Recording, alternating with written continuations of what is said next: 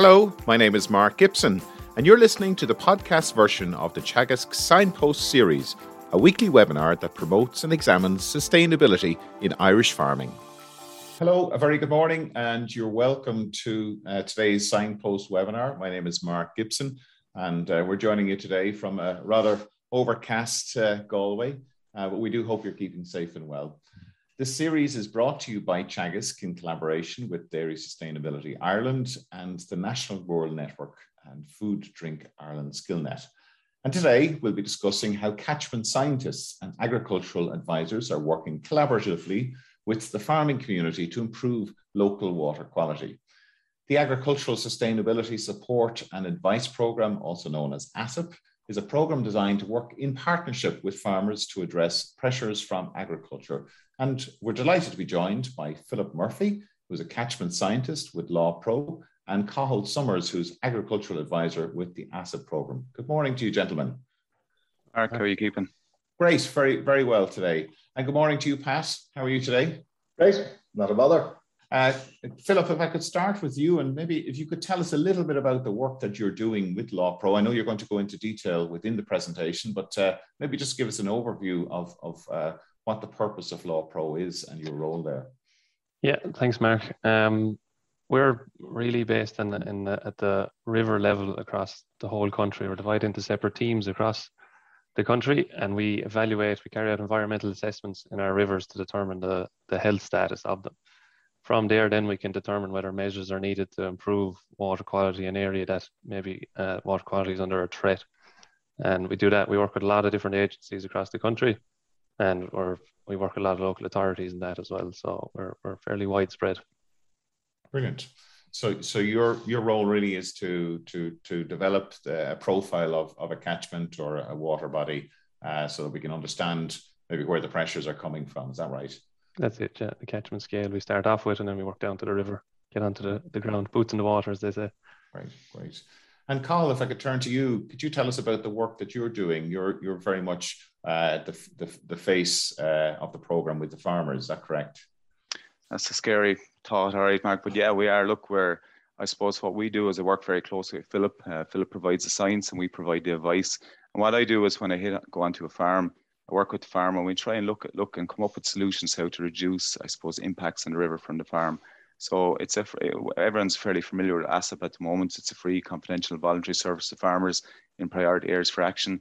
I cover Waterford as my region, and I have about probably 7 to 8 different priority areas for action selected down there that I work closely with farmers in that area. I also support local advisors as well on any water quality issues, that kind of stuff. So busy job, but great job, great to meet farmers, getting on really well. And I think the service really going on well with people. So it's excellent so far. I was just going to ask you, how are farmers responding to that service or that advice that you're providing to them? Yeah, look, initially, I suppose the first year that we started, obviously people would have been a bit slow coming in. Who's this fella coming in looking to assess their water? Didn't really fully understand the service. But as we've grown over time and people got to know us, it's been hugely positive. It's gone from a position where we were looking for people to visit their farms, ringing them, whereas they're starting to ring us looking for our help. So that's exactly where we want to be. Very, very positive. The engagement is massive. So I think it's a huge success to date. Brilliant. Okay, so we have 2 separate presentations from Philip and Cathal. Philip, you're going to start proceedings this morning. So if I could ask you to share your screen with us. And just remind everybody, today's webinar is being recorded and will be available on our YouTube channel and also available as a podcast. And you can pick the slides up as well on the Teagasc website. So Philip, we'll hand over to you and we will talk to you afterwards. Thanks a million, Mark. So the presentation is split, so I'll give the first half here. I'm Philip Murphy, I'm with Law Pro. The Local Authority Waters Programme, it's a national shared service working on behalf of all local authorities in Ireland. The aim is to coordinate efforts to achieve good or high water quality status across our rivers, our lakes, coastal waters and groundwater, which is a requirement of the EU Water Framework Directive. Altogether, there are about 36 scientists and 13 community officers working in these priority areas for action, which I'll get into in a minute. We're nationally focused, but we're also regionally based. We have updates on our priority areas for action, and they're available on our website, And as information comes in and updates that we can provide, they'll be available on that website. It's important, I suppose, to just mention, like, I'll be explaining this process from desk study down to referrals and each step of the way from my perspective, but Cathal will be, Cathal works in parallel with me in a lot of cases where we've agricultural issues, say. And so this is an example of these two pictures here. I was invited to a farmer discussion group there. I'm talking there from the stream side on the left, and Cathal and Andrew Geraghty there from Glanbia talks to the farmers at the discussion group. So there's plenty of collaboration there along the way, and I'll explain that as we go. So the role of a catchment scientist is to constantly get more targeted so that we're using our time and resources as effectively as possible. There's 190 areas of action across the country. About 43 of these are in the southeast region where I'm based, and about 160 water bodies within that. A water body for us is typically a subsection of a river as opposed to a whole river or water body itself. We work as part of a team, one catchment manager, 6 scientists, and at least 2 community officers in the area.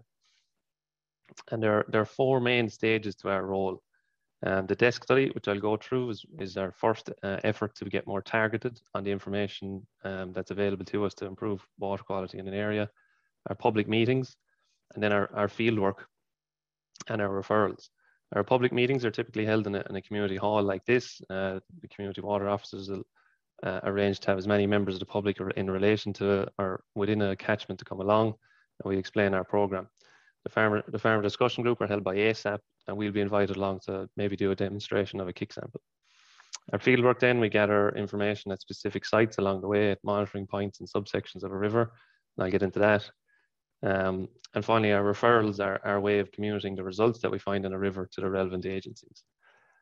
So that desk study stage, most of our information is gathered from the EPA. We'll look at the ecological status over time.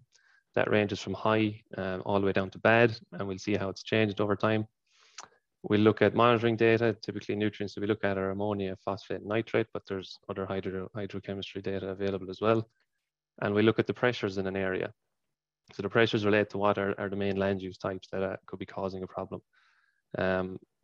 The agriculture is an example, urban wastewater, or in some cases it might actually be unknown what the pressure in the catchment is.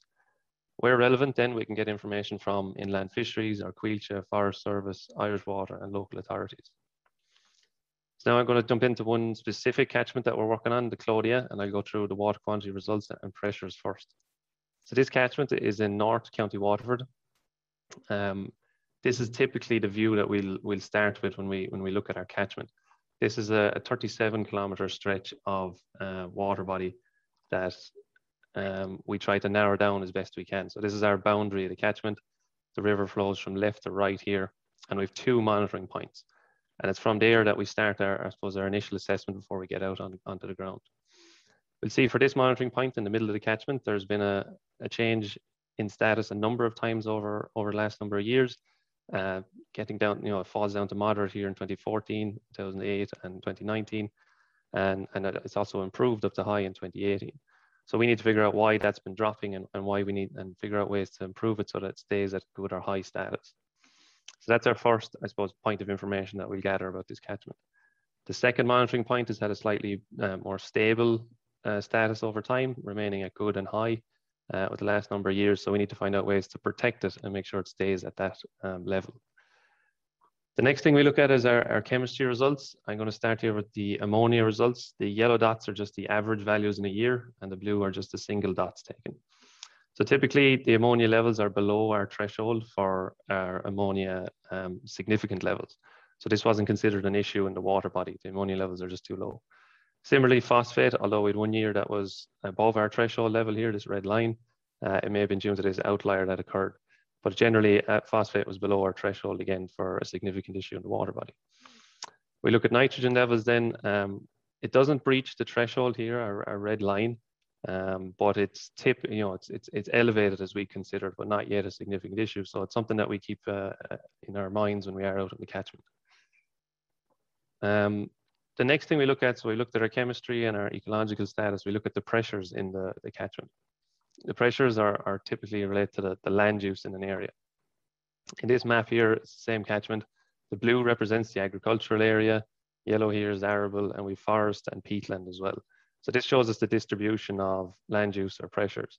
And so we need to consider those when we are out carrying out our assessments in the river. The risks we associate with those pressures are, for agriculture and forestry, are likely to be nutrient loss. It could be point or diffuse, or sediment loss could be from soil loss and erosion, and hydromorphology, which may be changes to the riverbed or riverbanks. So at this stage, we're still within the desk study. We've collected a lot of information to help us, I suppose, identify pressures that could be possible once we get down onto the ground.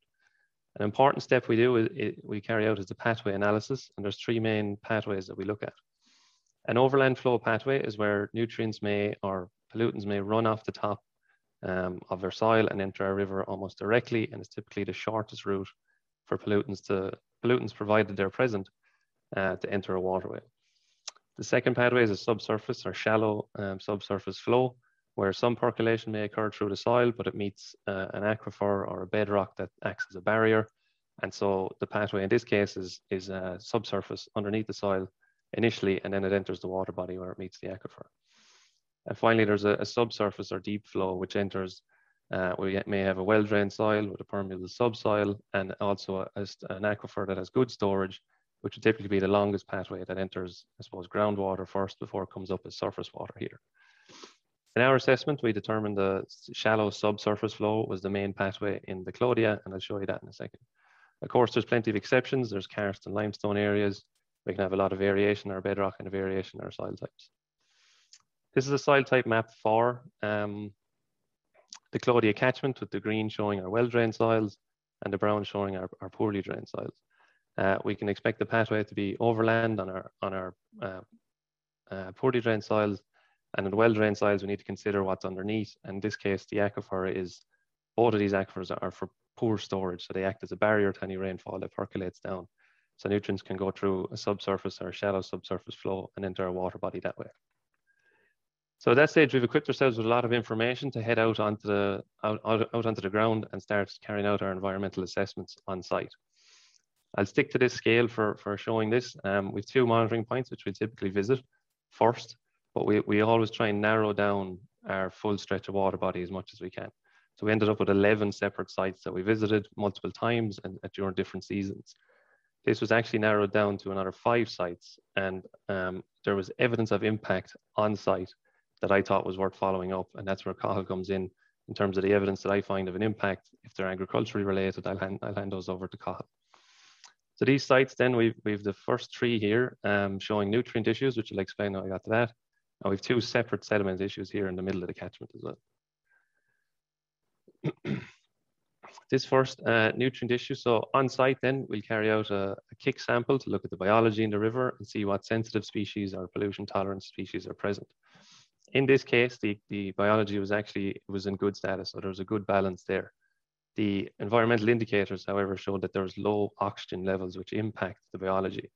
This was later backed up by a kick sample by the EPA themselves at the monitoring station, which found elevated oxygen levels. So that fluctuation in oxygen levels would typically indicate that there's some unnatural levels of macrophytes or vegetation present in the water body. In this case, it was quite obvious at this site that there was this widespread filamentous algae on the riverbed, which would indicate that there's some kind of pollution entering, a nutrient pollution in particular, that lets these plants grow. And so it was determined that there was evidence of impact at that site. It was a similar story at our next 2 sites. We looked at biology again, although at the tributary side, there was an absence of stonefly, which are pollution sensitive. So that was our first indicator. The DO again was also slightly low, and there's also this filamentous algae was present again. When we look at the tributary a bit more specifically, we see that there's some algae growth occurring as well, which again is a nutrient-fed indicator. So these plant life would have indicated that there was enough evidence of impact there. So that would have led to our first 3 referrals for ASAP, because of the pressures in this area, the catchment, were all agricultural related. There was no additional pressures. So Cathal would have been with me on each of those fieldwork steps. We would have talked through it. He would have saw the evidence as well. And he's happy to accept that those were agriculture related referrals for those points in the river. And so I passed those on. The next 2 issues then, the ecology in terms of downstream of this sediment issue was actually impacted. And we saw that monitoring station actually drops down to moderate kind of regularly. The environmental indicators were okay at that site, But the sediment issue was, I suppose, obvious on the day that we were out. It was a point source that was coming from a road drain, and that was pouring in sediment on this side.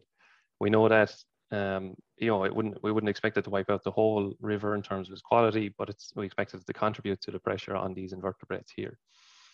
This was actually this road drain, which we typically see, just at a kind of an unnatural level of sediment coming in. When you follow that up, it was actually coming from a farm laneway, not too far away.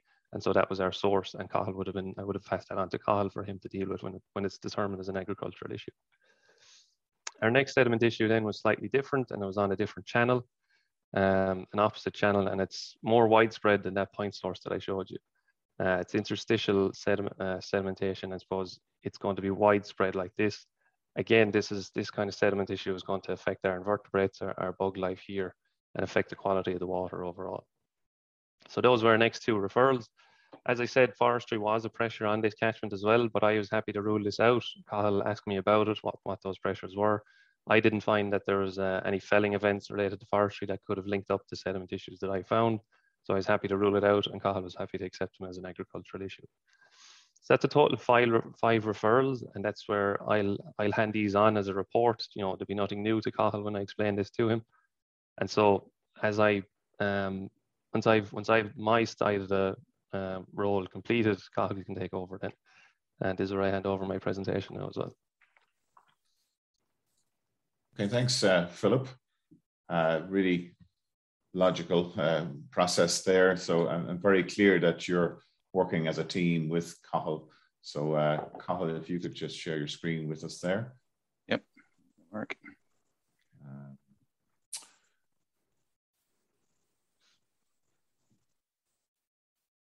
That's perfect. Okay, good to go. Excellent. Lovely. Thanks for that, Philip.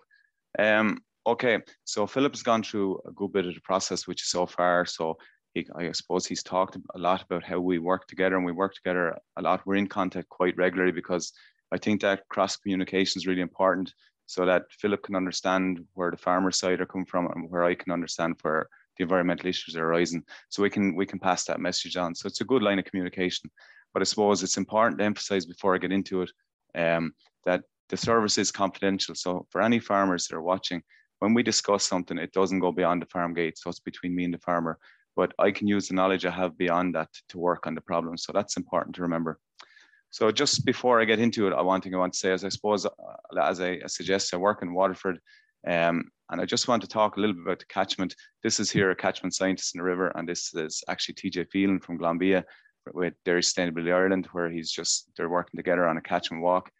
But the main thing to remember here, today I'm going to talk about Claudia PA. I'm going to mainly talk about sediment, because that's the issue mainly identified by Philip. But bear in mind, Philip did note a little bit about nitrogen. It's not an issue yet, but there's patches of this that can be quite intensive. So that's in the back of my mind. So sometimes I advise on that as well. But number one is sediment in this area. So there's a mixture between cattle, sheep, cows, a little bit of tillage, not very much, but that's what we're dealing with. Just want to give a nod to our collaborators and funders. This is a huge collaboration. It hasn't really been done before in any real country. So it's working very well, where we're all working together to the same goal.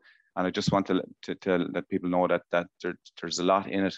We are the boots on the ground. We're the ASSAP advisors with the Dairy Co-op advisors and the Teagasc advisors, and also then the local authority catchment scientists as well. But I also want to give a little nod to the farm orgs, because they've been very supportive and helpful in getting us on farms and getting farmers involved. Also private planners as well. The EPA have done a lot with as well. And I don't want to forget that the local Teagasc advisors have been very influential in helping us get onto farms and get the word of ASSAP out there. So just a quick run through this. I suppose the first point of contact that I would have with Philip when we're talking about a priority area for action is what we would call the desktop study. And I'm not going to go into it because Philip has touched on it already. But inside this desktop study, it's before he ever walks onto the land and does a catchment walk, he'll analyze the data. And we go through this in fine detail so that I have a good idea of what's going on in the catchment, what the pressures were. You can see its top over the time, what the pressures were. He'll show me the monitoring points. We look at the topography, all the influences that he thinks at that point might be a problem. And as Philip always says, he has to untangle what the issues are. And we work together on that.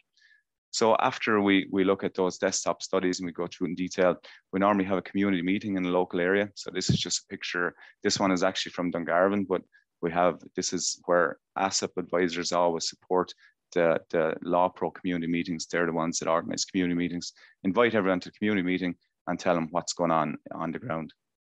Then later on, after the community meeting, we'll do a catchment walk, say with Philip.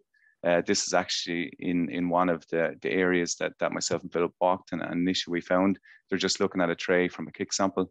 So as we're walking around the catchment, it just gives me a good feel for what's going on in the area. And I suppose Philip can talk through what's going on in his mind at the time, and we can develop a bit of a picture before we actually get into the proper analysis and farm visit at that stage. So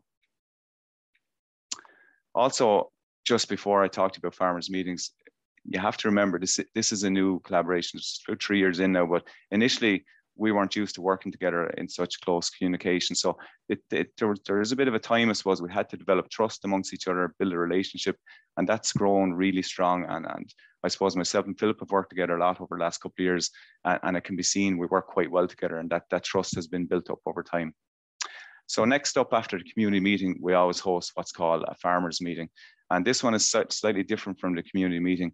All the farmers in the area are invited specifically just to the farmers meeting. In the Clodia, there's about 54 farmers in the area. Now, not all those farmers are farming. Some of those farmers have land rented and that kind of stuff. So at this meeting, we probably had about 25 to 30 farmers. Really good visit. So you can see here that I'm just chatting to farmers about some of the issues in the area. Philip's doing a kick sample down the river. This is actually a big cattle access point. And then I'm chatting after about maybe how we can fix these type of issues, and just giving general information. You can see this was before COVID. We had the tea. That kind of thing is gone now, unfortunately, but hopefully it'll be back at some stage. But I think it's important that at an early stage that the farmers kind of get to meet Philip, because they actually love to see the kick samples. They're really interested in kick sampling. They want to see the macroinvertebrates in the river, and they want to see how they're impacted. And I think it gives a very clear message certainly to me when I saw it first, and to farmers, that if there's an impact on the river, it is impacting the river. And it's very clear when Philip throws up the trays and explains to farmers, these species are tolerant to pollution, where these ones are not, and that's why we're not seeing them in a river, and that's why there's an impact. So it's a very good message, and farmers understand it and really enjoy that process, actually. Okay, so once we have the farmers meeting done, I suppose that's a point of contact for me as well, to meet a lot of local farmers and explain what the service is about, and a little bit take the fear out of it, because we're not inspectors, we're advisors. We're there to help farmers and try and make a positive impact. And I just want to emphasize on their local area. Sometimes when we talk of regulation or we talk of water quality, it's often that we think of it as at a national level. And when you think of it as a national level and not on your own doorstep, it seems to be far away from you. It doesn't affect you. But when you bring it back to a local catchment area, you throw up the map on the wall and people can pick out where their own farm is on it. Then it brings it back to a local area, and you can actually explain to the farmers the steps that you take will actually impact the water quality, either positively or negatively. So it's a really good point to make, and it brings it home. So I think it's important.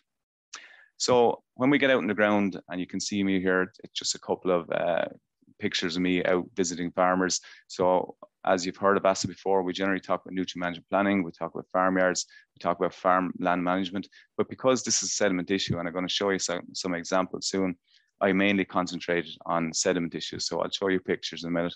But on the farm visits, as I suggested earlier, we have to build trust, because a lot of these farmers wouldn't have met me before, and they're not sure what's going on. And over the years, I suppose people always talked about water quality and regulation. Now we're gone to a different approach where, yes, we have to have the regulation, we have to ensure we're compliant, but we need to go a little step further as well, because the regulation alone is not strong enough. So I suppose it's me getting onto the farms, helping the farmers out, talking to them, not just preaching at them and telling them there's an issue here, there and everywhere, but actually explain to them why there's an issue there. And farmers really relate to that and understand that. And once they understand why there's an issue, then it's easier to fix it. The other thing, I just have this picture here back again with the catchment scientist and advisor. In the background, when I am visiting farms, Philip is working away in the background, gathering data all the time. and he's generating referrals off the back of that, so that I can more target my I suppose my work, so that I'm not wasting the farmer's time. If there's not an issue in an area, there's no need for me to be there. I only need to focus on the areas that there's an issue. So that's the targeted approach. And I suppose I have box clever down here. And what I mean by that is, I mentioned there's two types of advisors. We have Teagasc advisors, 20, with about 10 of the co-op advisors with their Sustainability Ireland. So there's only 30 of us across the country. So if we're not smart in how we approach this advice system, we're going to lose time. We're not going to get the impact we need. So that's quite important. So referrals from Philip. I'm not going to go too much into this because Philip has gone into it, but Philip basically just kind of two rough referral areas with different issues. So Philip would have went through it, that he would have found low dissolved oxygen. He would have had, he would look at some algae in the river, and we would have brought out to these sites, and he would have told me what he think might be the issues. And I suppose it's up to me to delve into it a bit deeper. And the main thing to remember is that Philip only goes along the riverbanks. He doesn't walk up farms, so he's only seen a snapshot of it. So it's up to me to try and figure out what's going on further up onto the farms. So we're going to have a look into it there now in a second. Okay, so farmers addressing issues in referral areas. Okay, so for just a little bit of level of confidentiality for the farmers, I'm not going to actually show you specifically where in the river these points I'm coming across are, just to be fair to the farmers. Okay, so these are the issues. So when Philip gives me a list of referrals, I see them as a list of questions that I need to answer. So when I get onto the farms, I look out for what I think might be impacting. So Philip mentioned in one part of the river, there's nutrient issues. So I looked to see, could I find any point sources or maybe nutrients getting into the river that might be causing an issue. So I did near some of the referral areas that I think were probably the main causes. And once I'd find these, I would kind of discuss with Philip that I think there's certain issues that are causing a problem, and we'd agree or not agree on it. So these are the ones we've kind of agreed on. So you can see here, near one of the points of the river, I found a kind of pretty dirty yard. So it was actually fairly well contained, but there was a couple of blocks in one part of the yard which were open, and in heavy rainfall events, there was definitely a wash down. And even though it was probably 20, 30 meters from the river, there's a quite steep bank heading down to the river. So I was afraid that if that wasn't kept clean, that was going to be causing an issue. Another issue I found as well was, I suppose, there was a pipe coming out straight directly into the river. We didn't know at the time. Philip didn't really spot it, but because he couldn't, you wouldn't see these things. But when I was just having a chat to the farmer one day, we were looking around and we happened to be up in the yard, and he had a kind of a clean water drain at the lowest point of the yard, and the whole yard fed into it. And I'm not a fan of those clean water drains. Sometimes, depending where they are in the yard, because potentially if an incident happens, it's piped directly to the water course, it can cause problems. However, this was a farm that you could eat your dinner off the yard, very, very clean. I think what probably just happened here is sometimes if a little bit of dirt got fell and it wasn't cleaned quickly enough, and you had some rain, it was just a straight direct access to the river. So that farmer has changed that. So it's not directly to the river anymore. That pipe, it's into an attenuation area, into a forest. So it soaks down through. And the other thing that he's done, he's reconfigured his yard. So he's actually changed, we had a chat, we've changed the way he moves from the silage pit to feed barriers. He's moving the cows to reduce the stress in the yard. And he's also actually moved that drain to another part of the yard so that if something happens, it can't affect it. So massive work there at great expense. He probably spent in excess of 12,000-13,000 to do that. So that's massive expense, and not all farmers have that type of money to do that. So credit to him for that.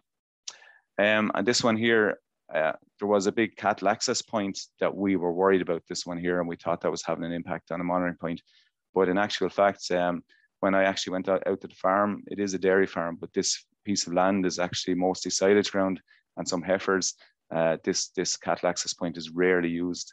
So I wasn't 100% sure that this was going to be the problem. So I actually changed this cattle access point around. It's very awkward to put a bridge in there. Would cost in excess of about 60,000-70,000. So it's not a runner for farmers. That farmer cannot afford that. So we've actually contained it, fenced it off so that they only move through it when they have to move through it. But there was a little trib that Philip pointed out that might be an issue. just beside this. And I did follow it up, and I found, and it's only because I chatted to the farmer, I couldn't find any issue along the drain, no issue at all. And I was saying to the farmer, I can't understand, like I don't find an issue here, but there is algae in the river and I can see some issues. So it's only when I talked to the farmer that he was telling me that, yeah, he probably wasn't maybe spread the slurry a little bit too close to the drain here, and it was probably maybe he got caught one day that the weather kind of came heavier than he thought. So out of that farm visit, we've decided that this land here is not going to be spread with slurry anymore, and we're always going to, even with chemical fertilizer, we're going to come way back. So that field has been ruled out for slurry from now on. I also found some cattle access points and some land erosion, and this has been planted up actually with willow now, so it's quite nice. Or it's coming on. This is some other issues that I found as well. So you're probably familiar with this. Maybe trucks in the wrong place. That's moved now. Some compaction issues as well. People going in at the wrong time. But this is one of the main ones. This is just above a monitoring point, and it's probably one of the ones I wanted sorted out, and it is sorted out now as well. This doesn't happen anymore. There's just water coming down the farm roadway straight onto the road, and there's the monitoring point just down the road from it. So it was getting straight in there. So that's solved. That's actually pushed onto land now to attenuate, so it doesn't happen anymore.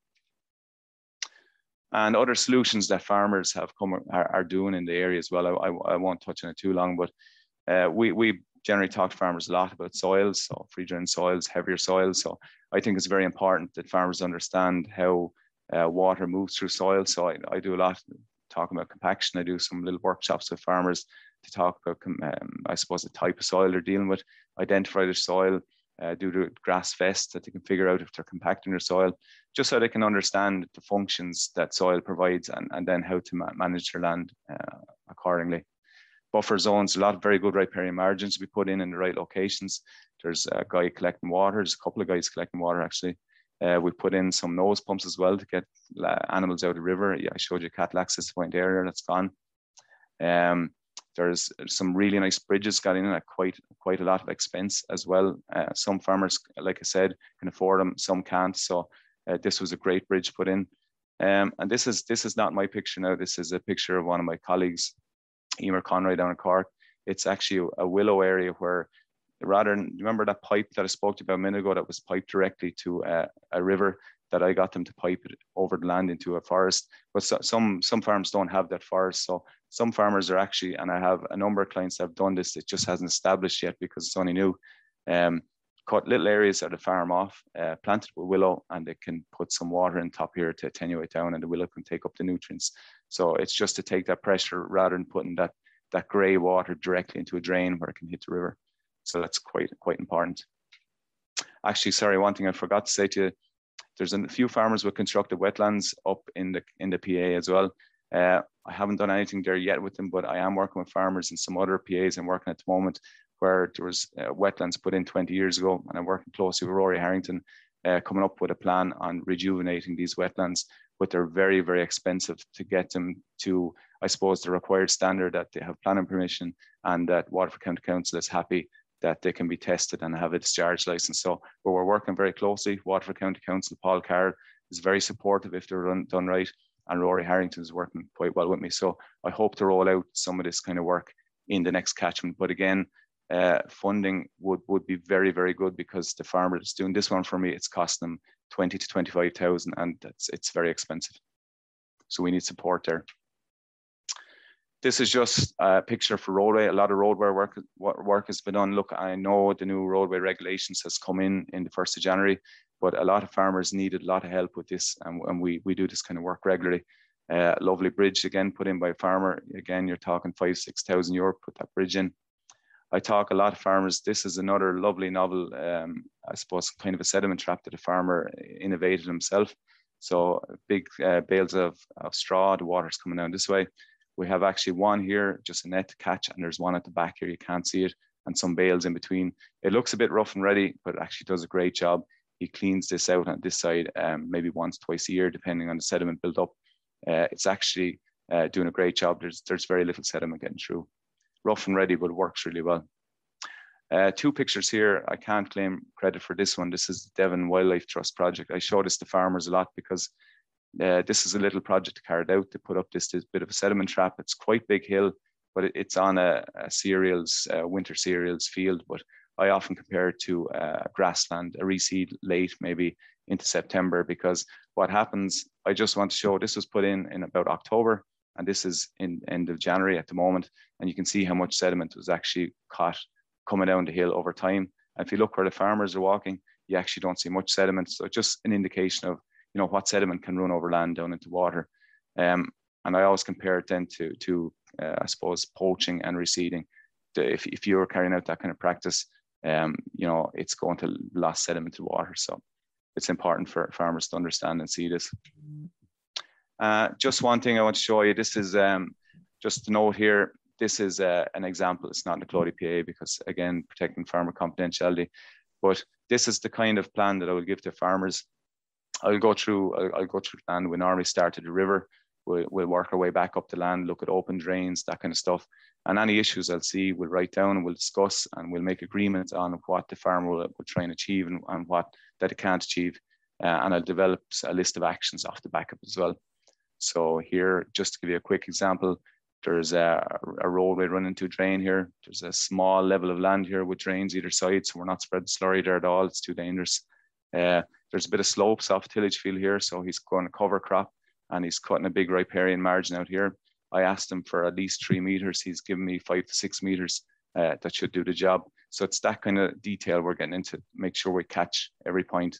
And one last thing, if we look at the EPA overland flow and delivery point maps, which Jenny Deacon demonstrated here before on this, it shows a lot of water coming down to this point. And when I actually walked the farm, it was shown through to that as well. So we're putting in actually a little forestry here in that corner to try and mop it up. So I suppose the big thing, we'll wrap it up now soon, but I visited up on 45 farms in this catchment. I've given 45 farm assessments. So that's 45 specific farm plans to farmers to work on with points and actions that they can work on.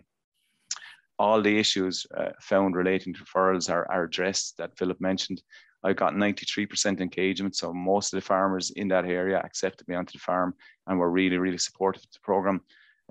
Altogether, total risks between all my visits, 45 assessments, I identified 330. I'm probably very fussy in the fact that I identify a lot of risks, but generally per farm, it's coming up an average of roughly eight risks per farm.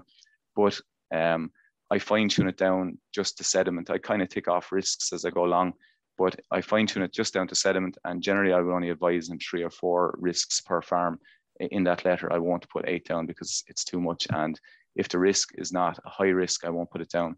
We categorize our risks into category 1, 2, and 3, high, moderate, low. I only advise on the high risks. And only if you can break that down more, if it's just sediment risks, that's a lower number again.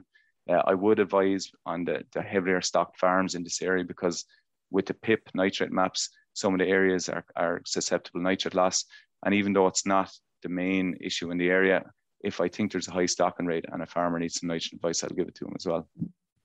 So 91% of the actions that I ask farmers are agreed, 10% not agreed, and all 10 of those is down to cost, bridges, concrete, just sheds, storage, that kind of stuff that's very expensive.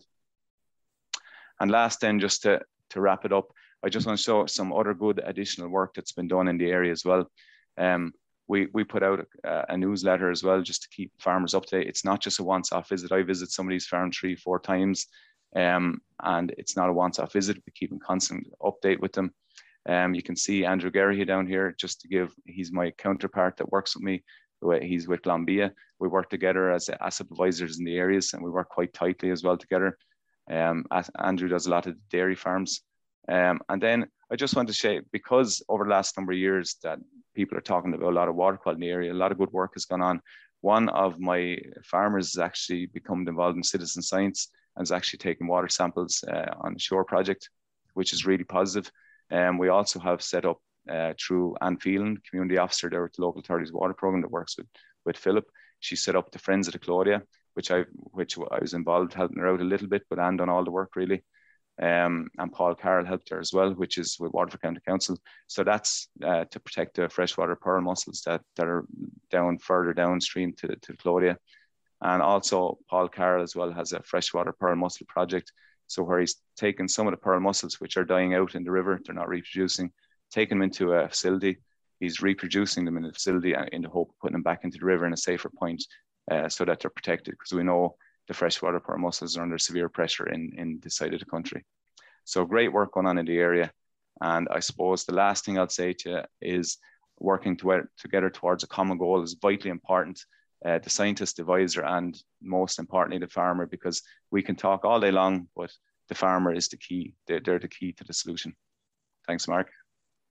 Thank you, Cathal, and thank you, Philip, for two really excellent presentations and a superb example of collaboration between the public advisory services, industry, and of course farmers, and that bringing that science and practice together. So congratulations on a really good work, and there are, you know, obvious there's results coming through from that straight away.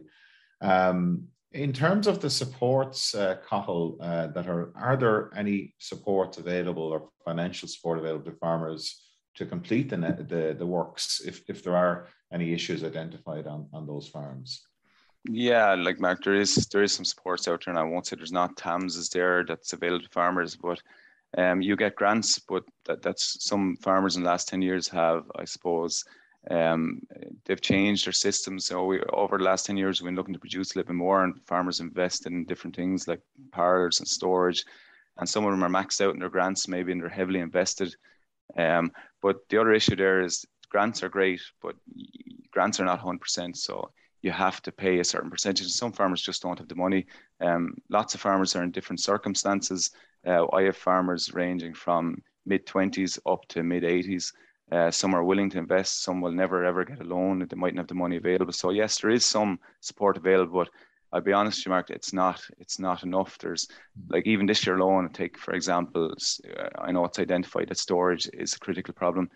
To get an overground tank with a cover on it's going to cost you up to 70,000, 80,000 euro. That's a massive amount of money for a farmer just to increase their storage. And I know they need it. If they don't have sufficient storage, they need it.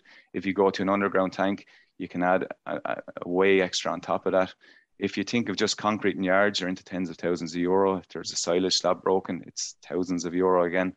If you're into bridges, I have one client I'm going down to tomorrow actually, that's trying to put in a bridge for 80,000 euro. That's huge money. There's no grant available from there.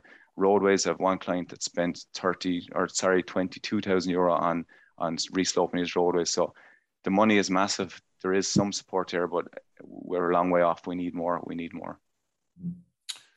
A question coming in here from a farmer about the comment you made about that farmer who's decided not to spread slurry on the field alongside the drain.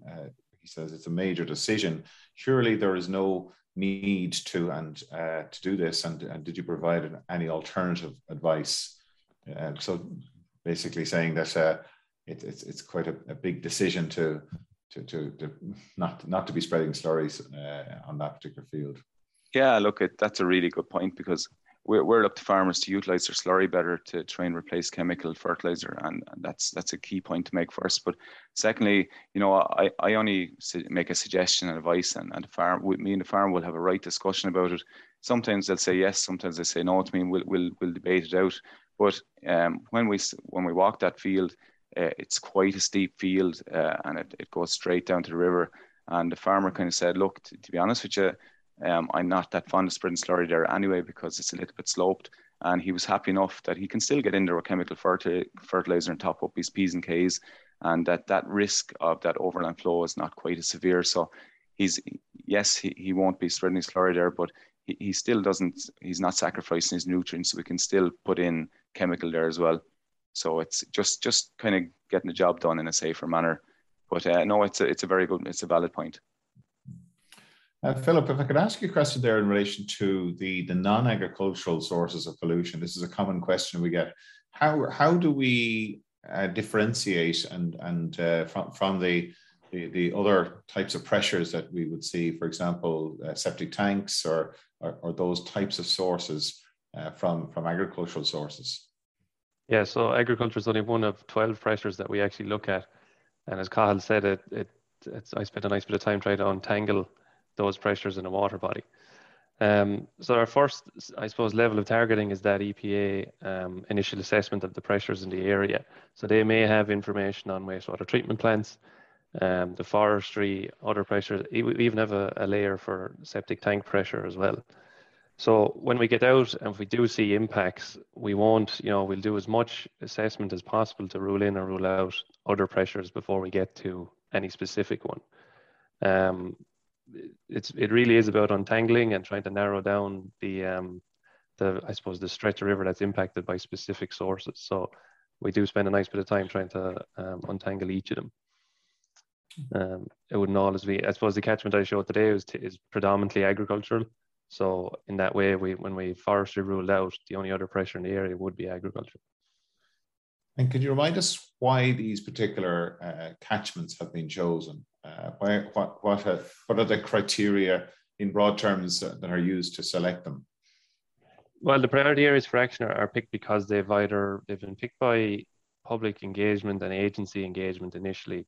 I think that was facilitated by the EPA and the LawPro side of the house too, the community water officers. And that was a way of gathering information on what water quality data was there to determine what the pressures were. It could be over time. They look at historical information and new pressures, that kind of stuff as well. So it would have been a big public engagement approach to end up with the pressures that were there, those initial pressures. Pat, some really good questions coming through. Yep. Before we go to the questions, I think it's important that we acknowledge that you have been instrumental in this asset program coming to life for yourself and colleagues, and bringing together industry. So we might throw some questions your direction later on. That's fine. I know, and I suppose it's the culmination of a lot of work by a lot of people recognizing that. I suppose the approach of pure regulation wasn't going to meet the needs of improving water quality, and a lot of people began to recognize that this approach could work, and a lot of people went out on a limb to set it up. So a lot of thanks to a lot of people is needed in relation to that. Just I suppose one comment, it's a little unusual. So, the presentations were described as very cool. And interesting. A couple of specific questions. There's one, Carl, you talked a bit about reed beds, and there's a question there is how important do you feel that reed bed filtration of farmyard runoff could be in an Irish context? And what scope is there for, I suppose, scaling down of some of the planning to make them practical at farm level? Yeah, I'm a big fan of reed beds, or I won't call them reed beds. That's the 20-year-old term, I suppose. We call them our integrated constructed wetlands. Rory Harrington would kill me if I call them a reed bed. But yeah, no, I'm a big fan of them on two fronts. From, I suppose, the advisory front and the science front. It can clean water for us. Now, the other issue that farmers really like them as well is because they solve a big problem, because you heard from Jack last week about the grey water problem, the soil water problem, all that kind of stuff. I think they can be a big solution for us. I think the issue with them was that many of them were put in 20 plus years ago, maybe weren't maintained correctly. So I think if we are going down the route, and we are in Waterford, I have big support from Waterford County Council. They're very fond of them. And Rory obviously has been involved in the Dunhill project. But what needs to be done to get them to work correctly, number one, they need some funding, they need some support. But number two, most important, is we need to get planning permission for them. We need to make sure that they have analysis done of them, maybe once or twice a year on the outlets, to make sure they're working. We need discharge licenses. We need a proper maintenance on them as well, and proper companies supporting farmers to put them in, rather than a farmer going out with a plan and trying to design themselves. I think if we go down that route, I think it'll work very well, and it'll solve problems for farmers and myself. At the moment, I just tell you, Pat, I've one farmer doing one at the moment that's rejuvenated. I have 5 other farmers that are interested in it as well. I've one guy that spent significant amount of money on, I suppose, an irrigation system to spread water on land. But he's going to ditch all that now for the constructed wetlands, because he's not a fan of putting dirty water out. His land is quite heavy, so he doesn't like to put it out, I suppose, at the wrong time. So the constructed wetlands are cleaning that water for them. Okay, a question, a kind of a broad question. Carl, you showed some good examples of mitigation solutions, but in general, what have you found to be the greatest barriers to getting the right measures in the right place to completed stage? And how do you think these barriers could be overcome? Yeah, there's a couple of barriers. Like money is a big one, Pat. It is a big one, but we've spoke about that, so I'll skip that. Two is land as well. Like if you're looking for someone to put in, we're talking about sediment loss, overland flow. So when you're talking about that, we have to break the pathway. So when you break pathways, you have to put a barrier in place. So it'd be sediment traps, which can be tricky to put in and install, or put in actual physical barriers like forestry, which some farmers are a little bit afraid to do because once it's in for life.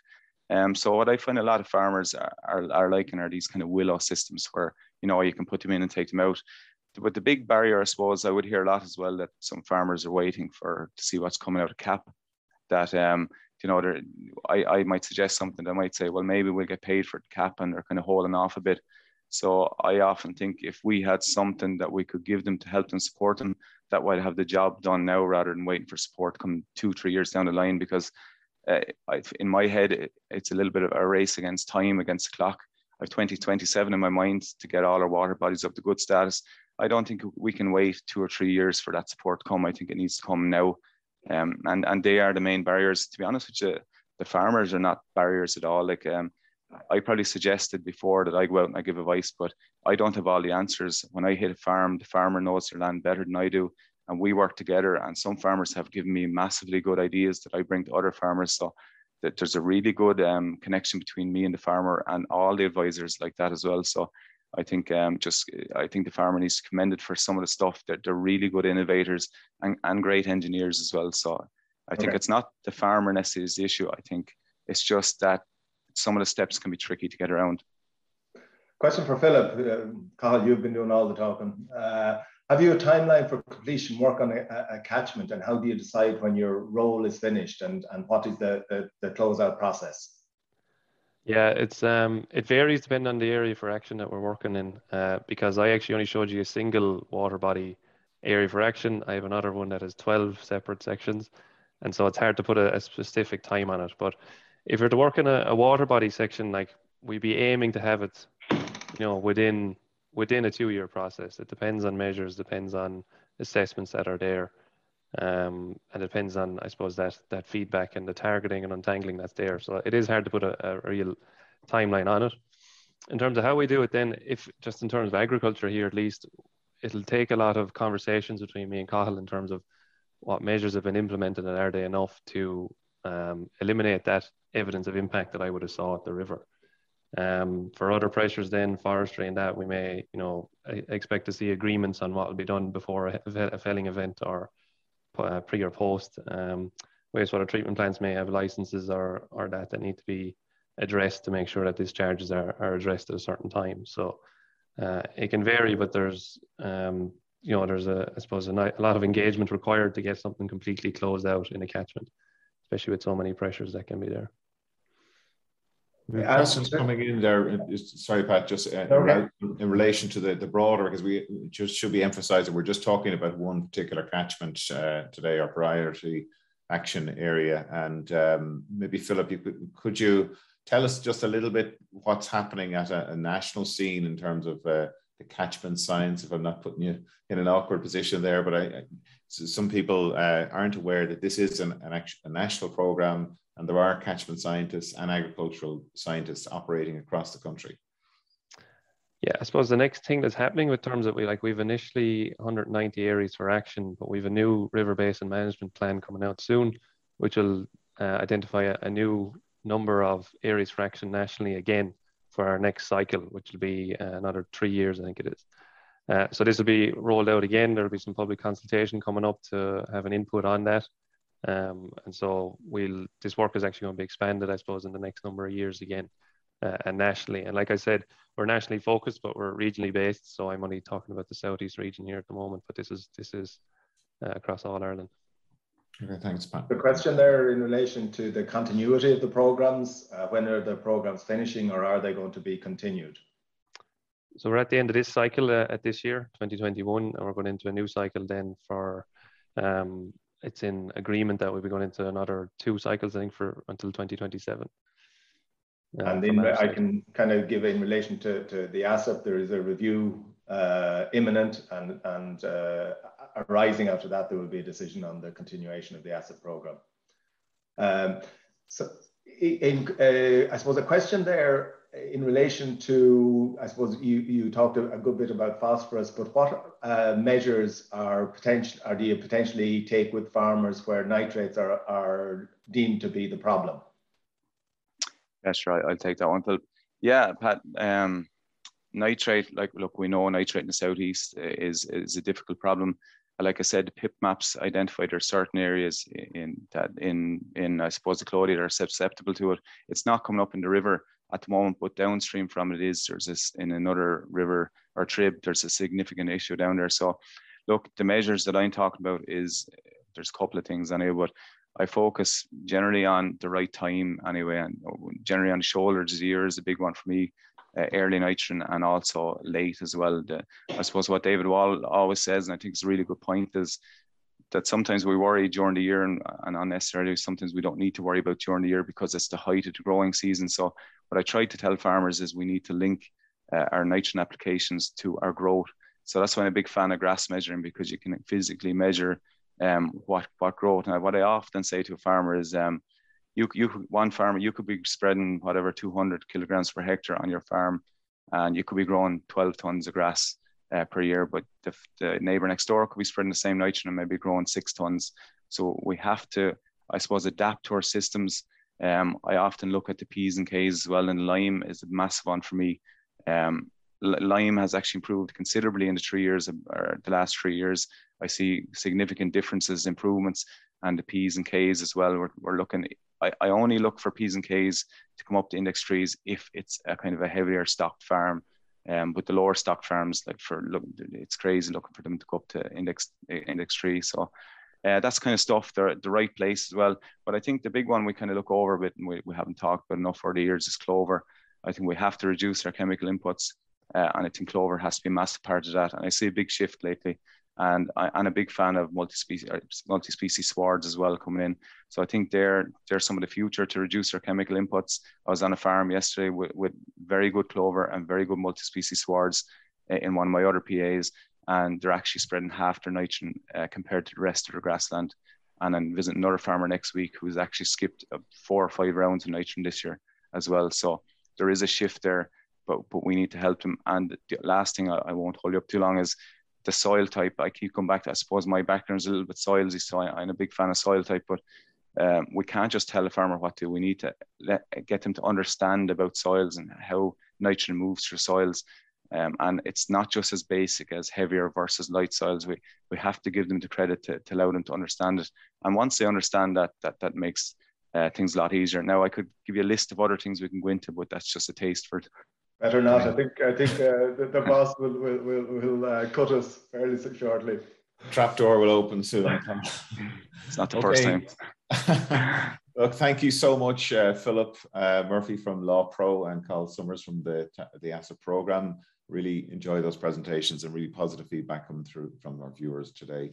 And Pat, thanks so much for helping with the questions this afternoon. And just a great example of a project, again, collaboration between industry, farmers, and the advisory services and the scientists as well. So hopefully we'll be in a position in a couple of years' time to report the positive impacts of the project, because of course these things take time, don't they, to have an impact on water quality. So I suppose we do have to be patient from that perspective.